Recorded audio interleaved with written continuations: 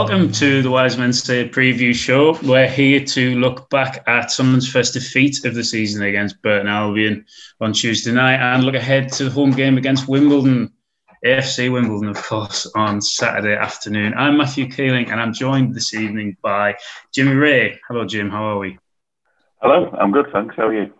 I'm not bad. I'm not bad at all, mate. It's nice to have you back on. And speaking of nice to have people back on, I'm joined also by Graham Atkinson, who hasn't done a Wise Men Say podcast for, well, thousands, Graham. How are we?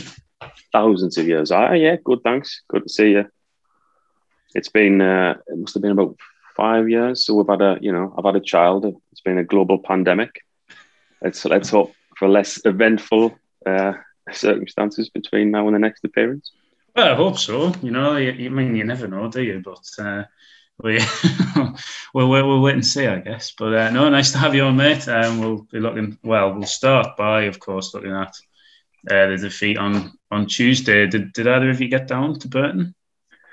No, unfortunately, I was on holiday up until yesterday, so sadly I didn't make it.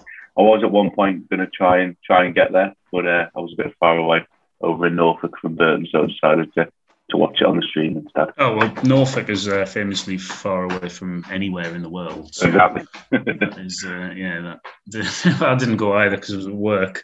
I did watch it, though. I thought we played in parts. I thought we started well. And I thought we played in parts really quite nicely. We did sort of slip in the second half and allow them, obviously, to win the game ultimately. What did we make of it? For me, the turning point was the two one-on-ones, really. I think if McGeady puts that away, then we don't have any issues. I don't know what you thought, Graham. I don't know if you agree or... Yeah, I think I agree. I mean, in some respects, it was like a League One version of the Spurs-Man City game at the weekend, wasn't it? The amount of chances that we had, we should have been well ahead early doors. I think you're right. I think McGeady puts that in the back of the net, and it's a different kettle of fish. I think one of the things that we really sort of struggled with was just putting it in the back of the net, getting those clinical chances and putting them away. I mean, McGeady one-on-one. Do you want to default to anyone else? Probably not. He's the ideal man, but yeah, just couldn't put it away. No, it was a strange one. That I mean, I agree. If there's anyone on the pitch you want that to fall to, for me, it is McGeady. But just running through he just didn't look comfortable with it. Weirdly, it was almost like, oh, I can't believe how clear I am here, and surely there's going to be because when the camera panned to it, I was, to be honest, just waiting for a defender to appear. I couldn't believe he was like through like that. I don't know what. I mean, he absolutely should have scored. They're both trying to defend him to some degree. I thought the keeper did well. Keeper got off his line quickly, closed the angles down. Their centre halves were onto him pretty quickly. I would have maybe preferred to see him side foot that with some power, place it rather than try to dink it across. But well, no, I think the keeper made him. He did quite well because he narrowed the angle, but he didn't leave too much of a gap for him. But obviously, he saw him come off his line and tried to chip. But I think the goalkeeper was actually quite clever and he made himself quite big. And then, Jim, we had a similar chance for Ross Stewart. Obviously, probably slightly more difficult, I guess. Would you say? Yeah.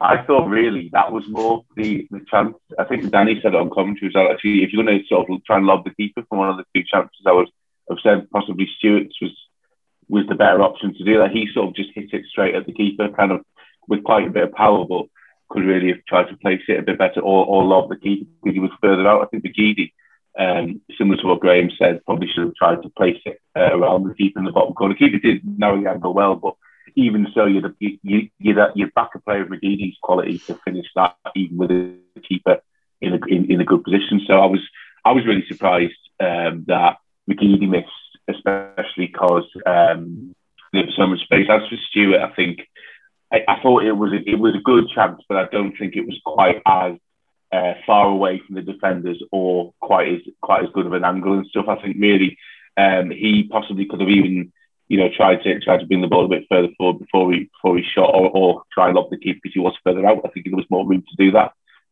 No, I agree. Yeah.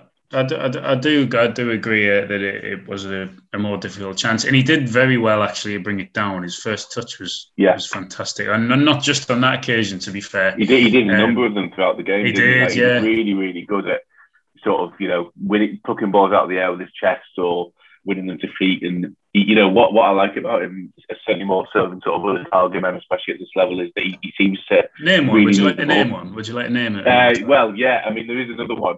Who I think who plays for Wigan, who would often be quite slow with moving the ball, I think, and often wouldn't use maybe his size and didn't have the pace. Whereas Stewart is very seemingly reads the game quite quickly. He seems to have a picture of what he wants to do or where he wants to move and where he wants to move the ball before he's even got it, which means he'll often release the ball first time and make a run in the channel or make a run behind, which he did a number of times against Burton. He also did it against MK Dons quite successfully as well. He did. He did. And his chance obviously came against Burton from a sort of manoeuvre like that, where he was sort of giving it and going and ended up in behind with a one-on-one, which obviously is the aim of what he's trying to do when he's making those flicks.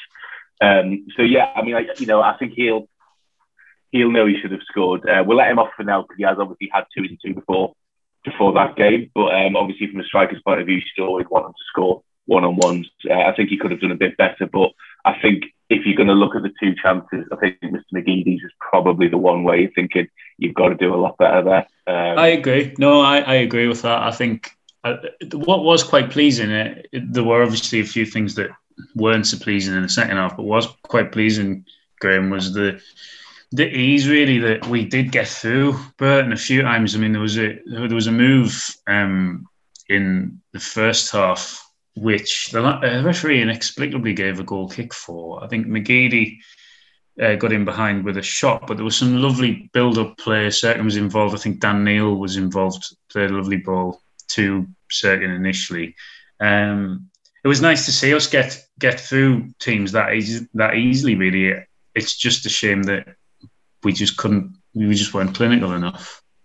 It feels like that. Arguably, that was probably the best performance of the season so far. So to come away with nothing is just sort of compounds the frustration. But I thought, especially the first half, thought we just pinged it around 1-2 touch, broke the lines well. Could we played a little bit higher up the pitch? Possibly, but as soon as we missed that the McGeady chance went awry, I felt that got their tails up a little bit, and you could see Hasselbank was kind of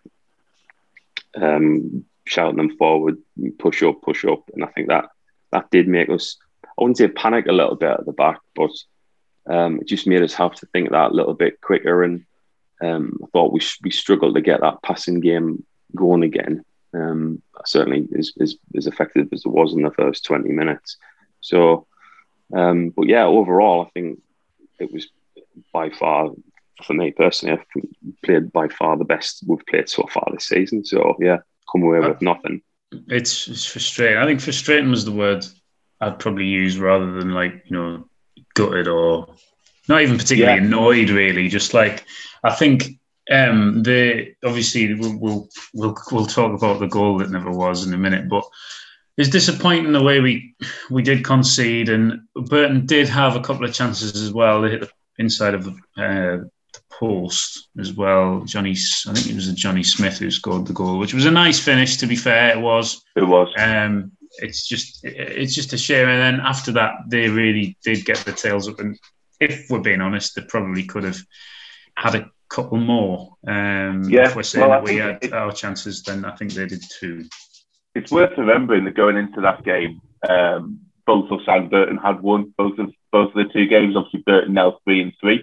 And I was looking at some stats. I can't remember the exact figures, but the gist of it was since Hasselbank took over, if you include the back end of last season, they're on a really, really strong run of results. Really, really, Yeah, I think it's something like 17 wins in 25 games. Yeah, exactly. I mean, they were odds on to go down. I think up until early part of this year, back end of last season, and they put together a big run.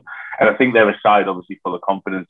I must say, like Leah mentioned earlier on, they weren't at the races. So they were playing the high line, but they weren't actually pressing the ball. And I think that was our chance to really sort of get a goal early and pull away. And missing those chances, I think, kind of ignited in them a belief that actually maybe they could, push on a bit. And because they did seem to get a lot better quite quickly, because they were pretty ragged at the start, to be fair. I mean, it looks like I wasn't too worried even that we missed those chances, because it looked like we were just cutting through them at will, really, quite early on. And it sort of seemed that, well, we haven't scored that one, but we'll certainly get some more. But all of a sudden, they just improved quite markedly. And obviously, that resulted in them scoring that goal, having a couple of other chances. I mean, I think we still presented a threat to them, I think, all game. It was just a case of they sort of started poorly and grew into it, whereas we sort of started well and then sort of faded off a bit. I think maybe a bit of the players thinking, it's going to be one of those nights, isn't it? Because we just kept having chances and, missing the one-on-one. There was a few other chances where we nearly scored, the Nagini shot being one. There was obviously another shot from Winchester where he struck it really well with his left in the second half. But I thought that was fine in the top corner, to be fair, when he first hit it. But yeah, it was a good strike. Wasn't quite as in the corner as it first appeared, and obviously was straight to the keeper. But it was that kind of thing where that was a good technical move as well to lead to that goal. There was a couple of 1-2s leading up to it, I think, and it was just there was very good fluid play, but I think there was also a lack of end product, really, insofar as we kept missing chances, ironically, right up until the one at the end, which we did. Well, we did. 09. And that was another good move, one of many, and it was frustrating to say the least, the circumstances, and obviously there's big debates about whether it was or wasn't offside, but I think it was close.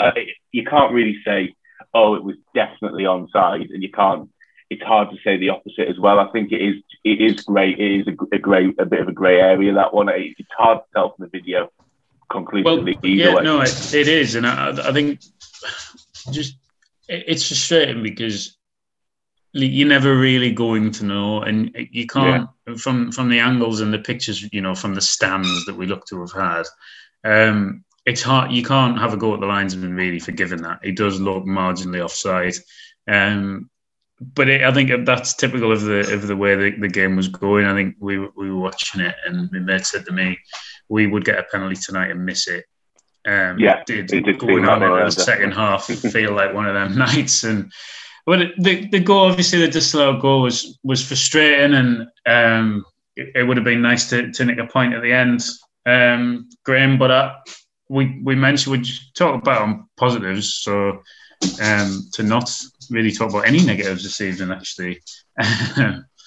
But I'd like to single. I thought Dan Neil was fantastic in midfield again. I thought he was he looks a real player for me.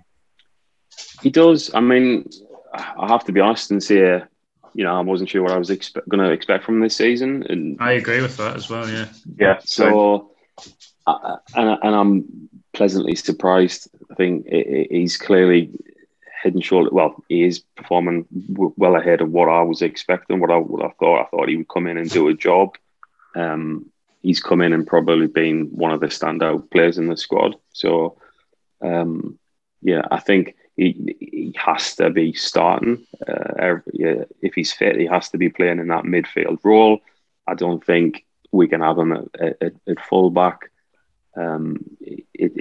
It's Neil and Evans, Neil and 9, isn't it? Really, I mean, I think that's the headache for Johnson. I think he's made himself arguably undroppable. I think he did. It's his forward passing. The amount of sort of through balls. That's it. Really, he seemed to instigate attacks so much more regularly, really, than any other mid. I don't know. Obviously, that was clearly his given role on the side on Tuesday. But I think just in general, his ability to do that, like you say, means he really, from an attacking point of view, he's so good at starting moves. I mean, the way he was able to pick out the overlapping runs from Sirkin, he was able to pick out runs in the channels from Stewart. He was even able to sort of switch the play quite quickly as well. There was a couple of times where Winchester would sort of be in space and Neil would be kind of on the left-hand side and he'd switch it out quickly. I think he's always looking to progress the ball forward, which we've sort of lacked a midfielder with that kind of base sort of instinct to do that, I think, and that's been an issue for us off and on throughout the time we've been in League One, to not have sort of ball-playing, progressive passing coming from the midfield to create the varied chances that we need, because we can't always pump the ball into the box and expect to win a header. We can't always rely on McGeady to skin somebody and put it in the top corner. Sometimes we need, quick passing from midfield to get someone in behind him. Sirkin particularly looks like he's on the wavelength with Neil, where he will make runs and Neil will find him. He seems to be quite aware of that. He's doing it quite successfully. And I think I like Sirkin. I think he started quite well. I think he's lacking a bit of sharpness. I think he's definitely tired towards. Obviously, he was taking off. He's willing though, isn't he? He's willing to get forward. He's willing. He's not bad defensively either. He keeps the handball. Whoever he's been up against relatively well. I mean, realistically, like you say, he is rusty. He's not played a lot of first team football anyway. But I think as the early signs for what we hoped would be a very promising signing, it's looking pretty positive. I agree. No, I think he does. I think he's looking like he's a good sign. He just needs to get up to match fitness and match speed. Really, I think. Well, speaking of fullbacks, unless we've signed him in the last 15 minutes, Huggins from Leeds looks to be on his way. There's a bit of confusion whether is it Niall Huggins. I've written it down, but I can't read my own handwriting. I think it is Niall. Yeah. It looks to be on his way in from Leeds, either on loan or a permanent transfer. I believe it looks now more like a loan, given what Bielsa was saying in his press conference earlier, saying he basically sanctioned the move because they've got ample cover in them. Because obviously Luke Ayling plays there. But I believe he's a versatile fullback who can play on either side, which is, that's what we're after, isn't it, really? I think so. I mean, didn't Johnson mention that in one of his press conferences that he was looking for a fullback who could operate on either flank, and that might mean he was one less on the shopping list because of that. So yeah, I think it sort of ticks the box. Apparently, he's played in midfield. So again, that kind of versatility. Don't know much about him beyond that. I think he played. Did he make his debut against Arsenal? I read. Yes, he did. Premier League. They played 60 minutes or came on after 60 minutes. And I think Bielsa's had him in the squad 8 or 9 times last season. So he obviously, he's obviously quite highly rated at Leeds, and it's another addition that. I think similar to Sirkin, it's kind of like the best barometer we have is that the Leeds fans don't seem particularly pleased that he's leaving. Or totally similar to how a lot of the Spurs fans were with Sirkin. So I think obviously you've always got to take positive or negative the fans of the other club, quote unquote, with a pinch of salt, because I think that sometimes fans will be overly negative about players they don't like, even if they're not that bad, and sometimes will be overly positive about players they rate highly and don't want to see leave. But I think, judging by the fact he's played in the Premier League, Bielsa, if it does turn out to be a loan, that in itself is an indication they don't want to lose him. They're not going to be in League One anytime soon. They clearly think he can play at a higher level than that. So could be a win-win for both parties. Equally, if it is a permanent move, it shows desire for him to want some first team football. Similar with Turkey, he could have stayed at Spurs. Probably got another couple of another couple of years on some kind of youth contract and played in the under-23s, but he hasn't done. Obviously, Huggins appears to want something a bit more as well, as did Broadbent from Everton. So I think it's quite a good market to tap into, that we seem to be kind of focusing on these lads who have sort of had their fill of youth team football, have been on the fringes of Premier League first teams, and generally that would suggest I think they're probably good enough for League One. Hopefully he's another one who's like that as well. Yeah, absolutely. I mean, well, providing Huggins comes in, would either of you like to see any more additions? I personally would like to see us sign a goalkeeper. Vito Minone. Allegedly. I mean, I'd be more than happy with that. I think we all playing at Monaco, even if he's not starting for Monaco, he's still you know, he's definitely going to be good enough to play in League One, isn't he? So I think he's been. I think he must have got confused with his League Ones, to be honest. So. Yeah. I think the goalkeeper would be a good move. I think get Patterson out on loan. You know, maybe another League One side further down the league, or League Two side chasing promotion. Yeah, that might be a sensible move. Yeah, I think in terms of goalkeeper as well, it almost feels like we need a sweeper keeper. Someone, if we're going to have possession of the ball a majority of the matches, which you know we seem to in League One, and if we are sort of playing a more of a high line, do we need someone who's off the line quickly, someone who reads the game, someone who's going to make that long pass, a Pickford-esque type player? Is I suppose Minoni is better with his feet than Burge. I'd take Minoni. Well, yeah, I think Minoni wasn't. No, sorry, Jim. I'm probably going to say the same thing. It's my bad internet again. Apologies. I was just going to say that Minoni maybe wasn't known for distribution and playing with his feet in the Premier League, but I think at League One level he's going to probably be a cut above pretty much everyone else. And distribution obviously was an issue that led to a goal against us on Saturday at MK Dons. So I think if we can try and nip distribution issues in the bud, if we're going to play this kind of more expansive style with a higher quality keeper, I think that'd be good, because I'm not as against Burgess. I know some are. I mean, I know I'm aware of his flaws, but I do think he does offer some. You know, he's a good shot. For this level, he's a perfect adequate keeper for a League One team. But I think, given we're clearly aspiring to be more than that, as we should be finally this season, I think if we can get somebody who is an above average League One keeper, that would be great. So I think someone, if not Minoni, someone like Graham says, who can distribute the ball, play a bit more of a sweeper role, inspire a bit more confidence in the defence and everybody else in the stadium as well, possibly than Burge sometimes does, then that would be great. No, I agree with that. I was literally going to say the same thing, that he wasn't known for his distribution. That was a criticism of him in the Premier League sometimes, but obviously he's going to be better than League One goalkeepers that with their feet.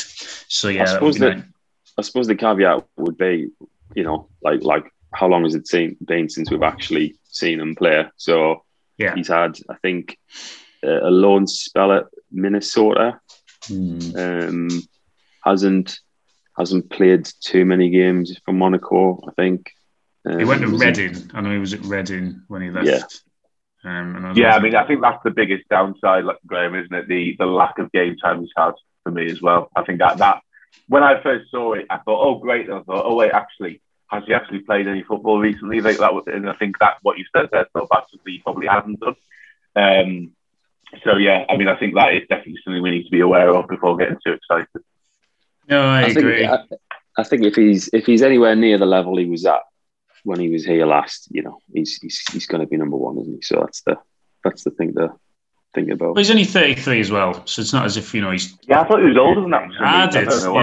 He's only a year older than me, which makes me feel old. You are thousands, Jim. Well, I think that sort of wraps up the first half of the pod as my dog joins us on the podcast. When we'll take a quick break now, and when we come back, we'll look ahead to Saturday's game at home to Wimbledon.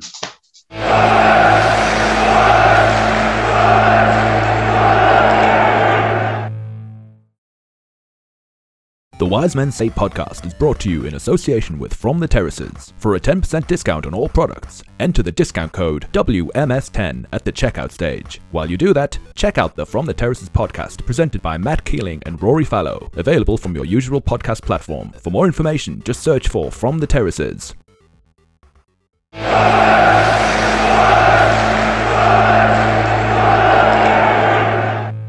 Welcome back to Wise Men Say preview show. Sunderland face Wimbledon at home on Saturday. A game, actually, which I miss. I'm going to Leeds for Stag Do tomorrow, so I unfortunately miss the resounding victory against Mark Robinson's Dons. Wimbledon are unbeaten though. They started the big Doncaster on the first day of the opening day of the season.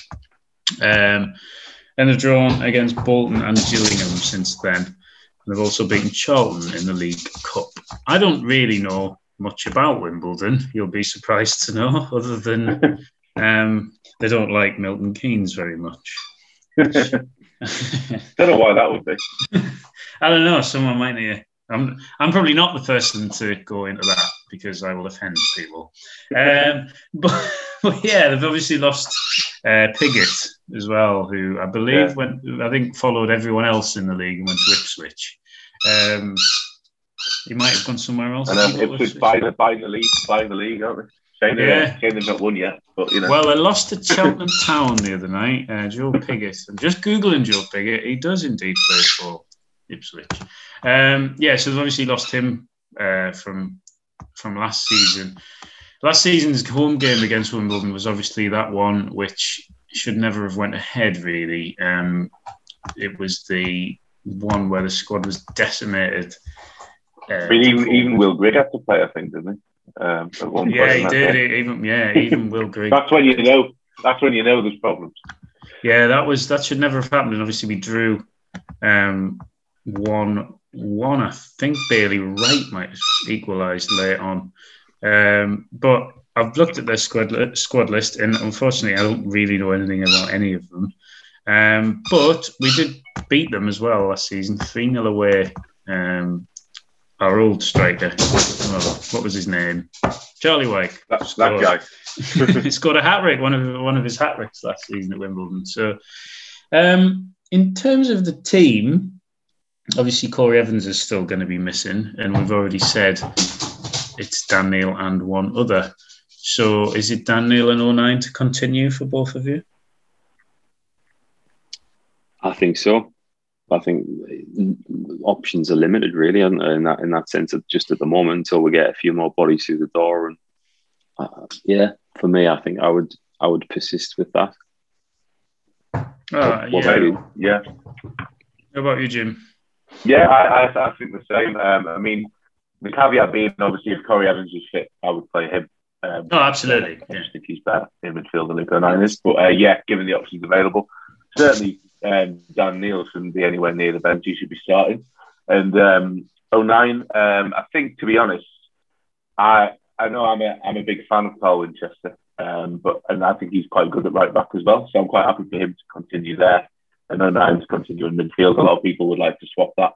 I would swap that. I would have that swapped. I mean, 09 is probably a better right back than Winchester, but possibly a bit. I think maybe.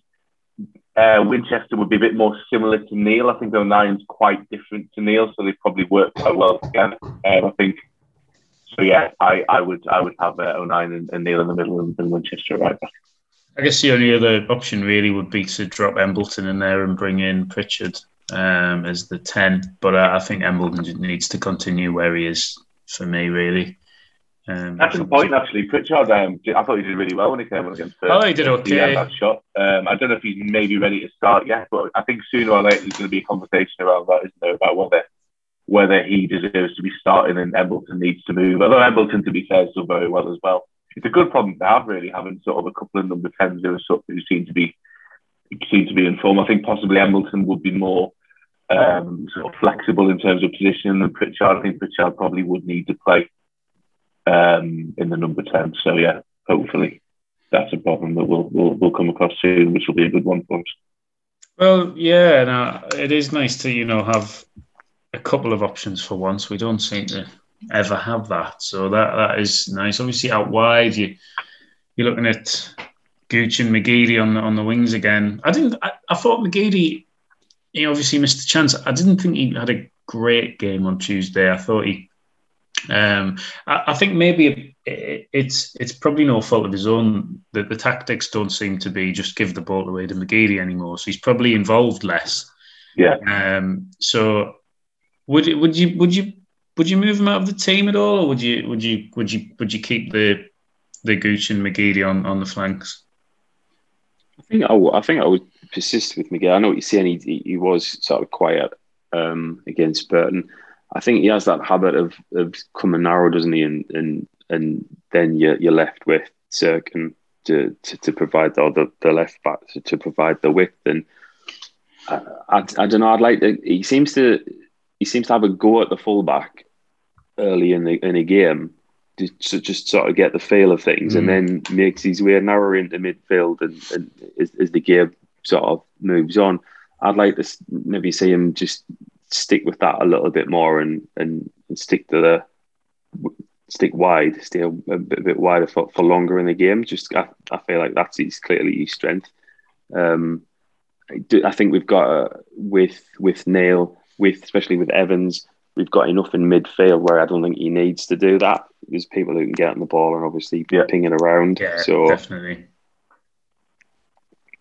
No, I would agree. I think in terms of coming inside and having to force them passes, I think Dan Neil's there to do that, as you say. Other positions, obviously, Ross Stewart continues up front. He had another great game, didn't he? He did. I think he was excellent. We were all hoping he'd hit the ground running as the main striker this season. I think he's certainly, at the very least, met expectations. I'd say arguably exceeded a lot of people's expectations insofar as he's got 2 goals in 3 games. He's been lively. I think he's got an assist as well. Hasn't he? I think he got an assist on possibly not a direct. Well, he won the penalty, didn't he? He was heavily involved in Hamilton's goal as well. Yeah, and he's won the penalty. So I think he's the kind of centre forward to make things happen. Yeah, he's good in it. I think he's a lot better with the ball at his feet than I ever thought he was at 2 I think he's hopping around and he's in front. Oh, I think we've lost Jim there. Jim, hello. Right, anyway, Ross, he's a lot better with his feet than I've given hello, credit can you for. hear me? Sorry. You can now. I was just saying about Ross Stewart's technical ability with his feet. He's a lot better than I ever thought he was last season. Now he's had a run of games, and I think that's sort of key to the way that we're playing him. We're not. We mentioned earlier. One of your apologies, I can't remember which one it was. We're not just looking for the long ball now, because we don't need to, because he's so good with his feet and with the ball on the deck. In terms of the defence, Cirkin obviously came off, but I think that's probably just been a fitness issue, Graham. I don't really see any reason to, mess about with the back four in particular. Obviously, I've said I'd rather O'Nien wasn't in midfield and was at right back, but that's probably not going to happen. I think with Cirkin, he's having his pre-season, unfortunately. In the league, isn't he? So, and he had COVID, I think, a few weeks back. So, probably all things being equal, if recruitment had been a little different or we're a little further ahead with fullbacks, he wouldn't be starting. The fact that he's the only left back, I think Johnson's had to chuck him in. It just means that when we do inevitably have to take him off because of his fitness, we're sort of shuffling the pack a little bit.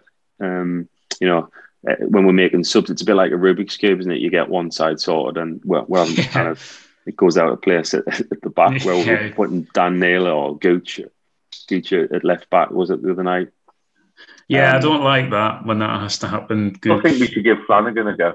If we need a left back, he's played full back, hasn't he? So if Cirkin needs to go, move Flanagan out and bring on Bailey Wright for me.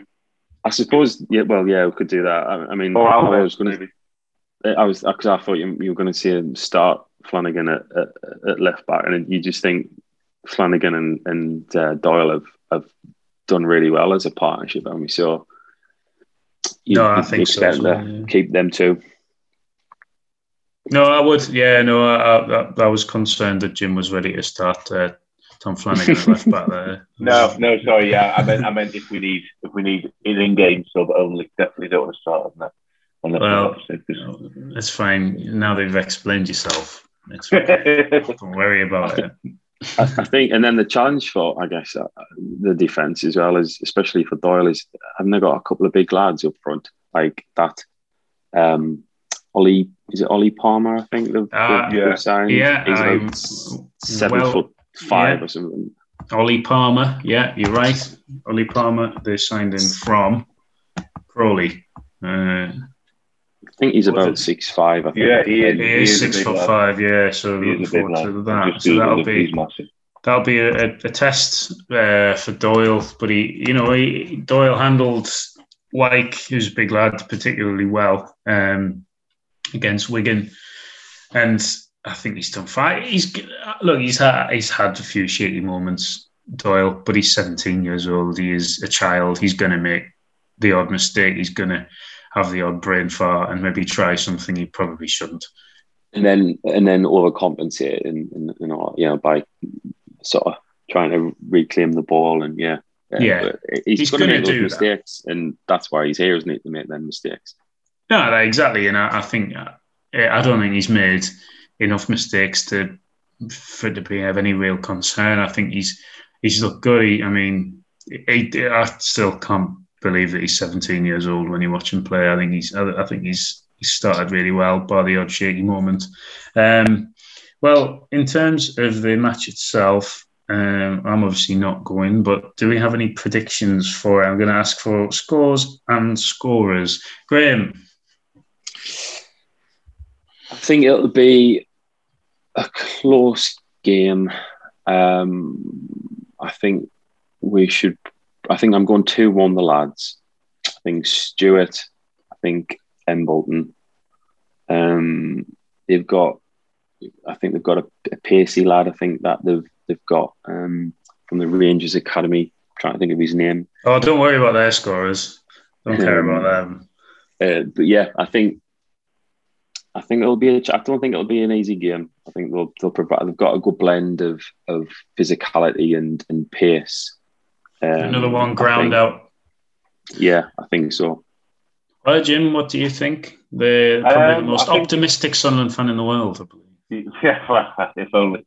I think possibly it will be tough, but I think given the scenes at the end of the game on Tuesday, I think there's going to be some fire in the bellies of a few of our sides. So I'm going to go 3-0 Sunderland. I'm going to go Stewart, and I'm going to go Gooch, and I think McGeady. I think McGeady will score as well. So I'm going to go 3-0 Stewart, Gooch, and McGeady. Well, I think if we start like we did against Burton and take the chances, then we could make it into an easier game than it maybe should be. So I think if we do, I'm banking on us to do that. I'm going to go positive, and I'm going to go 4-0. Love it. We're going to have Dan Neil. I think Dan Neil, Embleton, Stewart, and what about Doyle getting his first goal? That would be nice, wouldn't it? That would be lovely. That would be very nice. Well, anything else to add before we get out of here and look ahead to the fantastic fixture that we've got to look forward to on Saturday? I think just bask in the positivity. Yeah. Well, all that's left to say then really is enjoy Sunderland's victory on Saturday, and thanks as ever for listening.